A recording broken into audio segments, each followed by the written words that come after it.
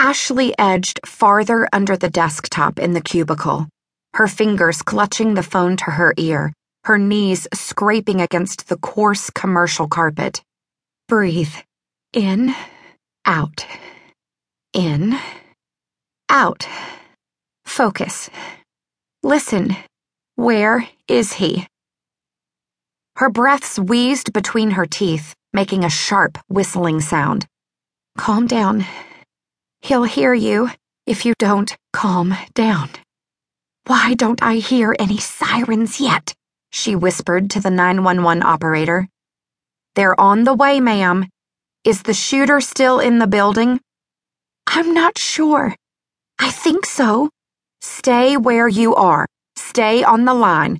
The police will be there soon. Her fingers tightened around the phone.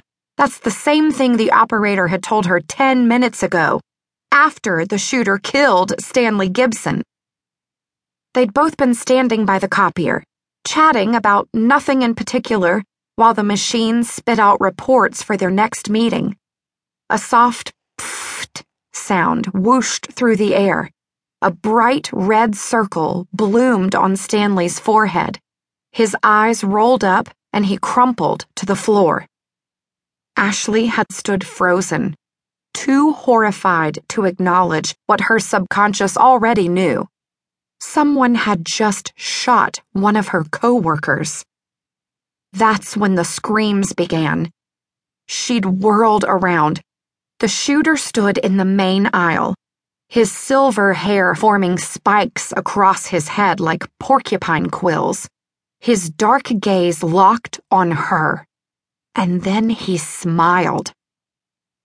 Ashley's fight or flight instincts had kicked in.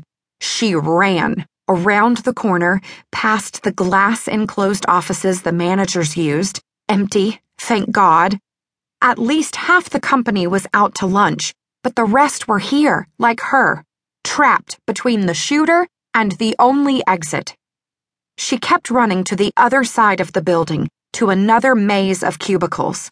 She dove into the nearest one and grabbed the phone from the top of the desk.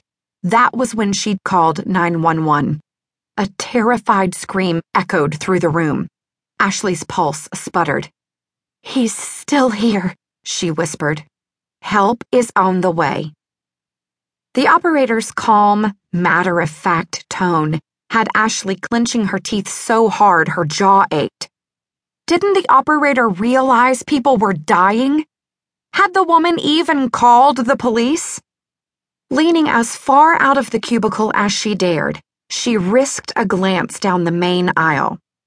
The shooter's progress through the offices of Gibson & Gibson Financial Services was marked by screams and shouts coming from the other side of the building.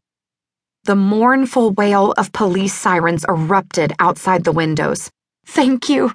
Thank you, thank you. I hear sirens, she whispered. They're close. Yes, ma'am. Are you still in the same location? I haven't moved. I've notified the police where you are. They'll be there soon.